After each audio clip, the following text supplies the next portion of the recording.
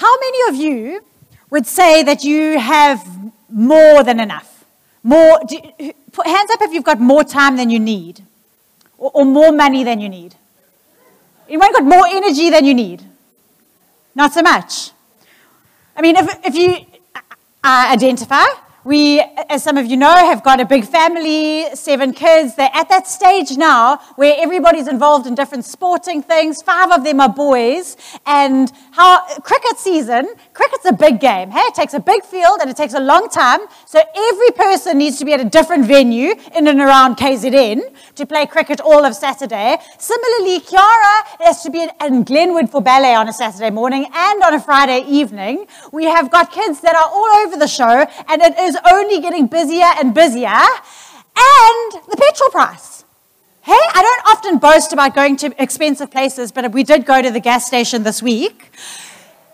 It is very, very expensive. We do not have the money we need, the time we need, the energy we need to go on with our lives and to do all of the things that we need to be doing.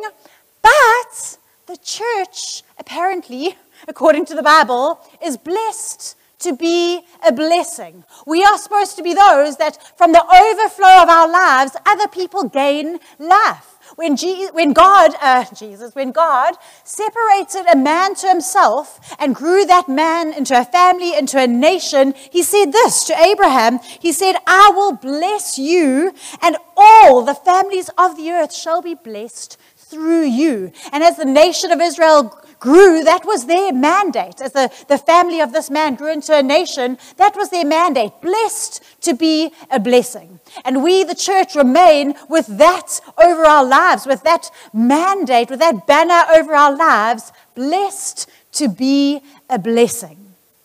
But we don't have more than enough. And so I've entitled this message, rather than blessed to be a blessing, blessed in sufficiency. Because it is something that we need to come to terms with, to understand that we are insufficient for the very task, the assignment, the mandate over our lives as a collective and as a community. And if we understand that, we have far more chance of being successful in our mandate. I'm going to give you a little spoiler alert. This whole message is designed to teach us that we are not the source of the blessing, but the conduit of the blessing. When we understand that, we are far more likely to fulfill the mandate and the call over our lives. In this time of financial difficulty and constraint and strain that we're under, we understand that as a church, we are called to minister to the poor, to minister to those who are in need. In actual fact, as a family, we've all agreed and voted for it with actual votes, voted for it with our feet, voted for it that we want to be those who are willing even to move where we meet a couple of minutes so that we can be out of just an affluent area and into an area where we have access to those who are richer and those who are poorer, those who are mixed of all different race groups. We want to be able to build a community that is connected and reconciled. We want to be able to be blessed, to be a blessing. We want to influence our lives. But I think that some of us are sitting thinking, how much more are they going to ask of me? How much more is God going to ask of me? How much more is the church going to ask of me? How much more are people going to ask of me? I feel like my life is like a towel that has been wrung out, and I just don't know if it can be wrung any harder.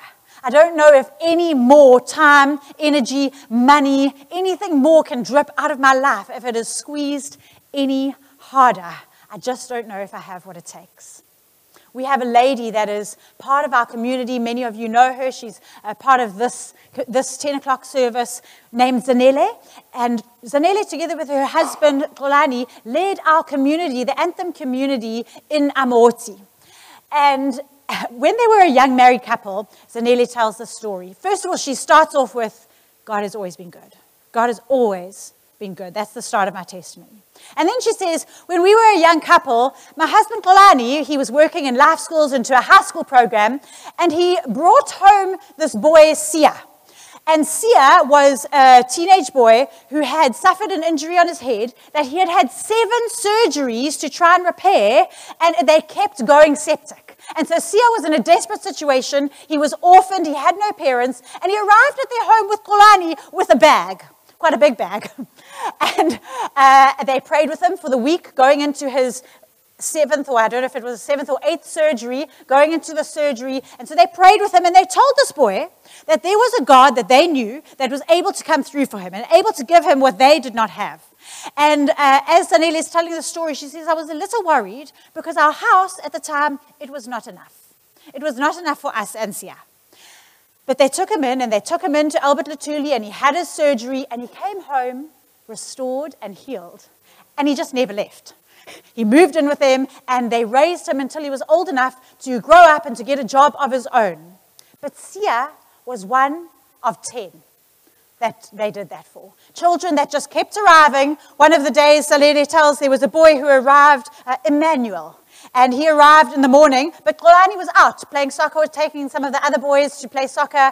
And this also teenage boy had been living on the streets. And so Zanele was a little bit nervous because she had girls in her home, and she wasn't sure what this boy was capable of. And he said, can he just wait for Xolani? So he waited, and she gave him breakfast, and she gave him lunch, and she noticed that he also had his bags with him. And when Xolani came home, he had a little chat with Emmanuel, and then Zanele says she always knows that when Xolani says, Zanele, can we just go and speak in the bedroom, please? That there's a moment that's going to come in the bedroom as he tells her the story, where he asks, do we have enough? Are we connected to a God who has enough for this one? 10 children have come through their home, raised and sent out into the world. When she says, we did not have enough, not one social grant did they take out for those 10 children. But she says, God always provided. God always provided for every single one of those children. Zanele seems to have this inexplicable ability to connect to the source, her and her husband together.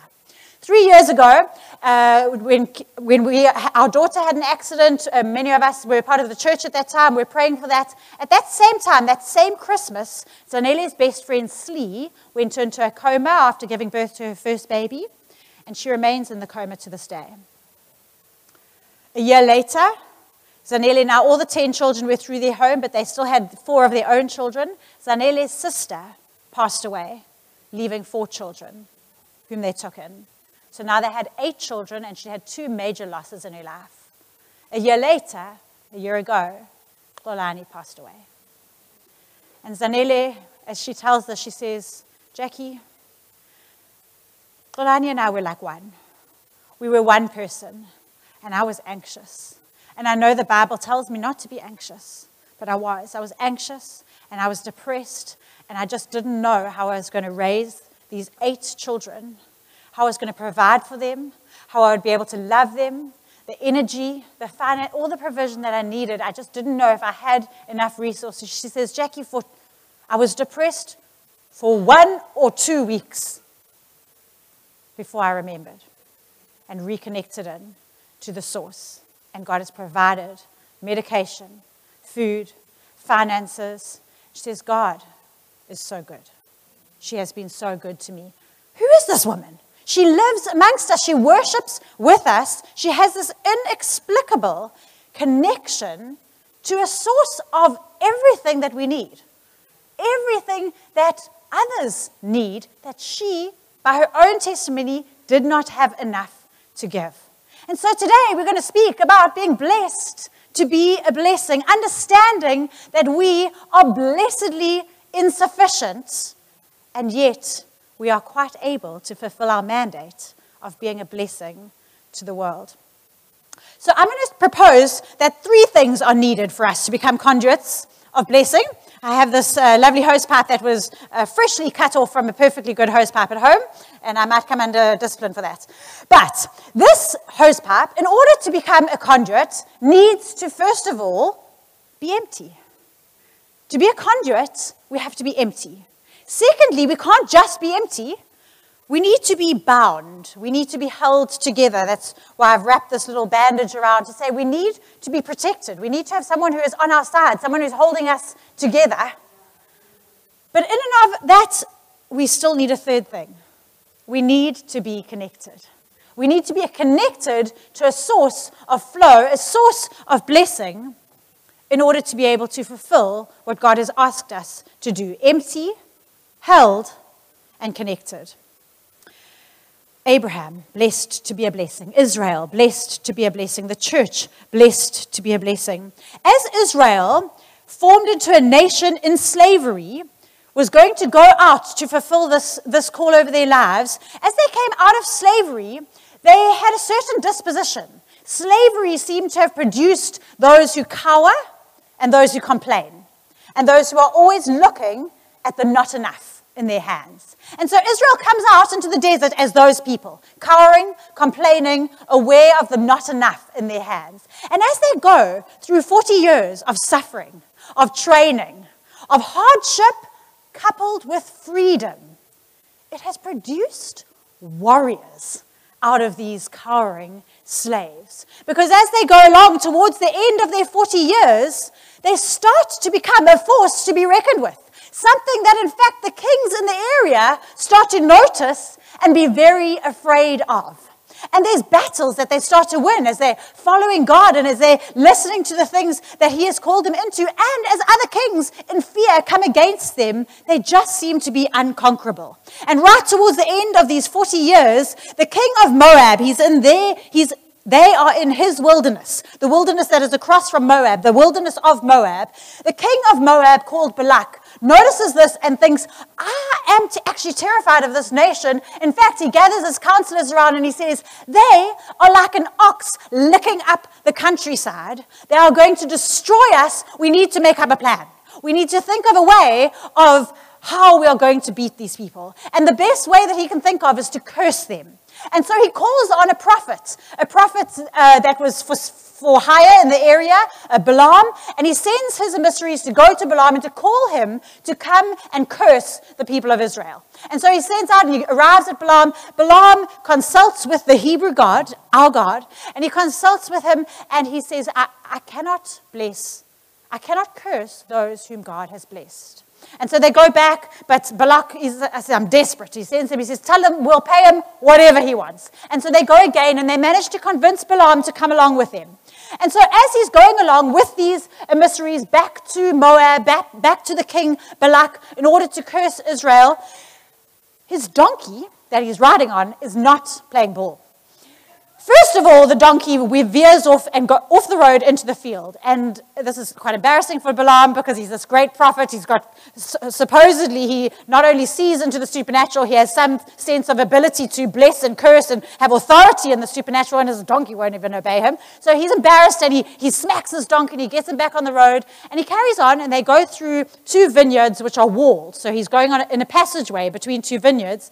And again, the donkey plays up and pulls him right against the one wall so that his foot gets crushed against the wall. And again, he hits his donkey and he gets back on and it narrows and they come to an area where there's no turning to the right or the left and the donkey just lies down and just won't go any further. And Balaam, in his embarrassment, over-disciplines, as we all do when we're embarrassed, over-disciplines his donkey, and the donkey speaks up. And the donkey says to him, have I not been your donkey all these years? Have I not been faithful to you all these years? And Balaam responds by rebuking the donkey as opposed to being confused. He says, I'm so angry with you right now. If I had a sword, I would put it right through you. And with that, the prophet, the seer's eyes are opened and he realizes that his donkey has been seeing better than him. And in front of him is a warrior angel of God with a sword drawn, ready to kill the prophet Balaam. And Balaam has the humility and the sense to fall on his knees and to humble himself and to say, I didn't know. I didn't realize that I was so incapable. For the first time, Balaam realizes how empty he is, how incapable of bringing blessing or curse, of bringing any authority that has not been given to him, how incapable he is. And he offers to turn around, but the angel has now seen that Balaam realizes the position he is in as a conduit, as opposed to an authority. And he says, you can go. Now you can go, but only say the words that God gives you to say. And so Balaam arrives before King Balak, called now, paid as a prophet, but he now understands his position. And so when he arrives in front of Balak, Numbers 22, verse 38, Balaam says this to the king. Balaam said to Balak, "Behold, I have come to you. Have I now any power of my own to speak anything? The word that God puts in my mouth, that must I speak." Friends, when we understand that we are insufficient, we are far more capable of being a blessing in the world. If you feel pressure to give what you do not have, you have not yet fallen on your knees and humbled yourself and had your eyes opened to the fact that you are a conduit, not a source. If you are thinking that it is lunacy, that it is ludicrous for elders and pastors to call you to go further, to go beyond, to go into Cornubia area, to be able to be more of a blessing, to wring you out even further as a towel who just cannot be wrung out, you have not yet fallen on your knees and realized that nobody is asking anything from you as a source. We are conduits of blessing connected to God. Balaam, for the first time, realizes that he is a conduit of blessing. Will we realize today that we in ourselves are empty? We often see insufficiency as something that is a difficulty, that we're afflicted by insufficiency. But I would argue that we are blessed by insufficiency. We are blessed by the fact that we are limited and empty. Pete Scazzero, who is an amazing author and speaker, he helps us as Christians and as churches to enter emotional maturity by helping us to understand that we are gifted our limitations. God gifts us the fact that we can only live in one place in the geography of this earth, in one time in history. I cannot be the solution. If someone is coming to me with a problem, I cannot be the solution. You can all see that in Xolani and Zanele's story, they knew in that moment in the bedroom when Xolani said, "Zanele, do we have enough?" That neither of them were foolish enough to think that they were talking about what they had. They were talking about whether or not God was calling them to this specific blessing. Whether or not enough God was saying, "In this, you will flow." Because it's not in everything. We cannot adopt everybody. We cannot give to everybody. We cannot be everything. Only God is the source. But he can choose, like any good gardener, where to aim the blessing that he's pouring through us. Not so? He can choose where to aim us. So all we need to ask is this where I'm meant to be blessing? I'm limited. Thank you, God. Thank you. Thank you. Thank you that I can only do so much. Thank you that I can only be in one place at a time. Thank you that I can only be the mother to a certain number of children. Thank you that I can only give a certain amount of money. Thank you that I can never hope to be everything that the church needs, that my family needs, that my business needs. I am gifted by my limitations, and because of that, I'm emptied and able to be a blessing, able to become a conduit when I'm emptied. Throughout that time in the desert, going from slaves who cower and complain and look what's in their hands, suffering, failure was emptying Israel to start to prepare them to become a blessing. Even your sin empties you. What the enemy means for harm, God means for good. Let it empty you. Repent of your sin. To embrace suffering, as we heard this morning, straight from heaven. Embrace the suffering that empties you. Even right now, why don't you just decide to embrace the hot environment that you're in? Just embrace it and just say, you know what? I deserve to sweat a little bit. Let me just sweat a little bit. And God, in this sweatiness, in this hotness of the room right now, would you just start to flow? Would you start to release something? Would you start to open something in my spirit right now, God? I actually just let go. Will you empty me? Will you empty me today, God? But then we see that as we read the story, Balaam starts to bless them. He arrives in this place. Balak is going to take whatever he gets because he's desperate. So he says, just say whatever you can say over them. And so Balaam stands up and he looks out. He is taken to a place where he can actually see. And he looks out over Israel, massive, the camps all in a huge cross with the tabernacle in the middle. And he looks down at it and he just sees through the eyes of God. He's given the gift of being a seer. And he's, oh, how beautiful are your tents. How beautiful is it that what God has done here? They are like an ox that licks up the countryside. You can imagine Balak, he didn't like it when he heard that. He says, I'm paying you to curse them, and you're just blessing them. This is not working. They go to a different venue, see if that'll work. Again, a second time, Balaam just speaks blessing over them. A third venue, third time, Balaam just speaks a blessing over them. And this is one of the things that he says as he blesses them. In Numbers 24, verse 8, he says, God brings him out of Egypt and is for him like the horns of the wild ox.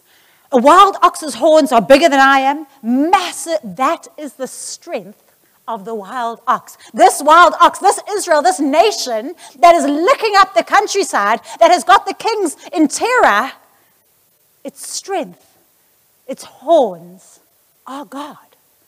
That is what is bringing this nation strength. And every time they try to do battle in their own strength, they lose.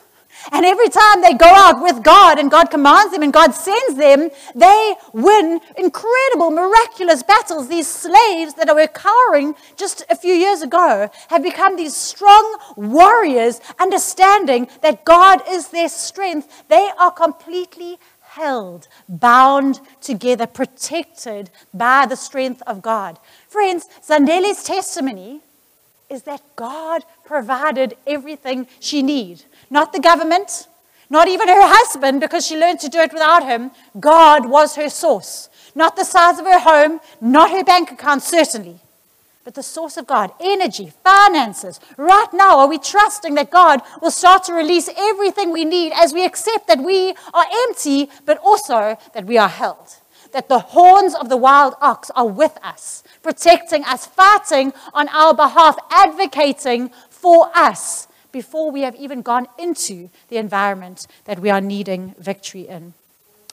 It is ironic, not ironic, very, very intentional, that as we read this account of this blessing, it takes 3 chapters because there's a lot of blessing that Balaam has to say over Israel. The chapter before is about Israel's rebellion. You might remember the plague of snakes that is sent out amongst them. So they are rebelling. They're rebelling against Moses. They're rebelling against all their leadership. They're rebelling. There is dissension in the camp. The leaders are fighting amongst each other. It is absolute anarchy in the camp. The chapter at the end, again, after the blessing, continues with the rebellion and the loss and the death and the things that are going down. And yet, Balaam, from up above, is given God's eyes to see that this very nation is going to be who God is going to use to be a blessing. As God looks at your life and you think, how me? Have you seen where I failed? Have you seen where I've fallen short? Have you seen where I'm not good enough? Where there's disagreement, where there's disunity? He looks and he says, the horns of the wild ox, that's going to fight for you. The failures are just going to empty you. The suffering is just going to empty you. The difficulties of this age are just going to empty you. You will become a blessing to the nations around you. But it gets even better. King Balak is now ready to fire Balaam. He says, "You're done. Thank you very much. It was absolutely terrible. I hated it. We're not going to pay you. Go home." And Balaam says, "There's more. I've got more. God is not done speaking." And he is given the incredible privilege of being the prophet that saw the Messiah to come. As he looked out over this nation, he saw the very way that they were going to be able to become a blessing. And as he looks, he realizes, earlier today, I was the prophet whose donkey saw better than me, and now my eyes have been opened. And he starts this 4th prophecy, which has not been asked for, by saying, the oracle of Balaam, the son of Beor, the oracle of the man whose eye is opened, the oracle of him who hears the words of God and knows the knowledge of the Most High, who sees the vision of the Almighty falling down with his eyes uncovered. As he humbles himself, he realizes that it is completely God who is opening his eyes and enable him to bless the nation. This is what he sees in Numbers 24. I see him, but not now. I behold him, but not near. A star shall come out of Jacob, and a scepter shall rise out of Israel. He is seeing the Lion of Judah that was roaring over us earlier today. The Lion of Judah who right now roars over you, the star, the scepter, the ruler of this nation that was going to enable us for the first time in history to actually be able to be a blessing. Because throughout Israel's history, though they tried, they just were unable to come to be able to be the blessing to the nations around them. They failed again and again and again, like you and me do when we're doing it in our own effort. But through the ruler, through the horns, through the one who is going to be able to open up a way for us to prepare the way of the Lord, this Jesus enables us to die to ourselves, for that suffering to empty us to the point of death, and to be risen again as life bringers, life givers in our community. In actual fact, in centuries to come, when Jesus actually walked on the earth, there was one sermon that was recorded that he spoke. And it started like this: Blessed are the poor.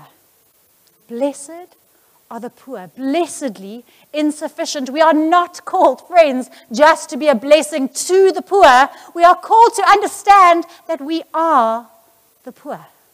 We are blessed when we understand that it is not us. There's not some who must give and some who have to receive. We are all those who need to receive. We are all the poor. We are all emptied. But when we understand that we are also able to be connected to the source, then we are, for the first time in history, able to become a blessing to those around us. That word, blessed, that Jesus spoke about us, about the poor, comes from the root word, bletzion or blotzon, which is blood. Blood is synonymous with blessing.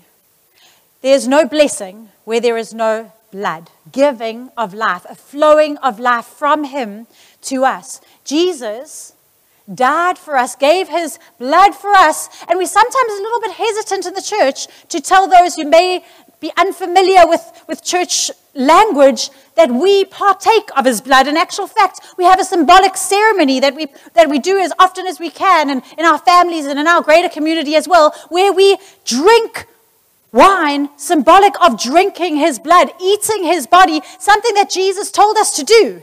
And we might think, oh, the world is going to think we're weird. May I remind you that the world is not unfamiliar with the concept of blood being given as lifeblood for others. Turn on Netflix if you have it at home, and you will see that every third series and movies is about vampires these days. People understand the concept of being the walking dead, of needing life that is in blood, needing life from others. They also understand the concept of loving someone enough to give your blood in order to allow them to live a little bit longer. But where it differs in the church is it is not here's a portion, here's a portion, here's a portion. Our Jesus, because he was able to conquer death, is a God who never bleeds out. He never runs out. He never runs out of blessing. Friends, when we are connected in to the blood, blessedly poor, blessedly connected in to what the blessing is, the flow of lifeblood from Jesus to us, there is no end to the blessing that we can bring. There is no limit. 10 children, then another 8. There is no limit when we are connected. Will we stand up and be those who are inexplicably connected to a source of love, provision, energy, time, able to understand it's not in and of ourselves? Don't wring yourself out. But will you accept that you are empty? Understand that you are bound, protected, fought for, and remain connected to the source of it all. It is a humility as well as an understanding of our glory to be connected to a God and to understand that through me, you may receive the lifeblood of God. Through you, your family, those who you've been hoping to give more to, are able to receive the lifeblood of God without any limit to financial resource, spiritual blessing, time, energy, all of those things. There is a limitless source in God. We can't be a blessing, but Jesus did. Perhaps we can agree, as I bring this to a close, not to be like slaves who try and catch the trickle, who try and block the end, who try and stop the flow and keep it because we can see that we don't have enough. Why don't we focus on the other end, friends? Why don't we understand? Why don't we make a decision to accept our emptying and our emptiness, but to connect ourselves to the one who is able to be a blessing to us without limit? The church is the hope of the world, but it is not the source. Will you stand with me?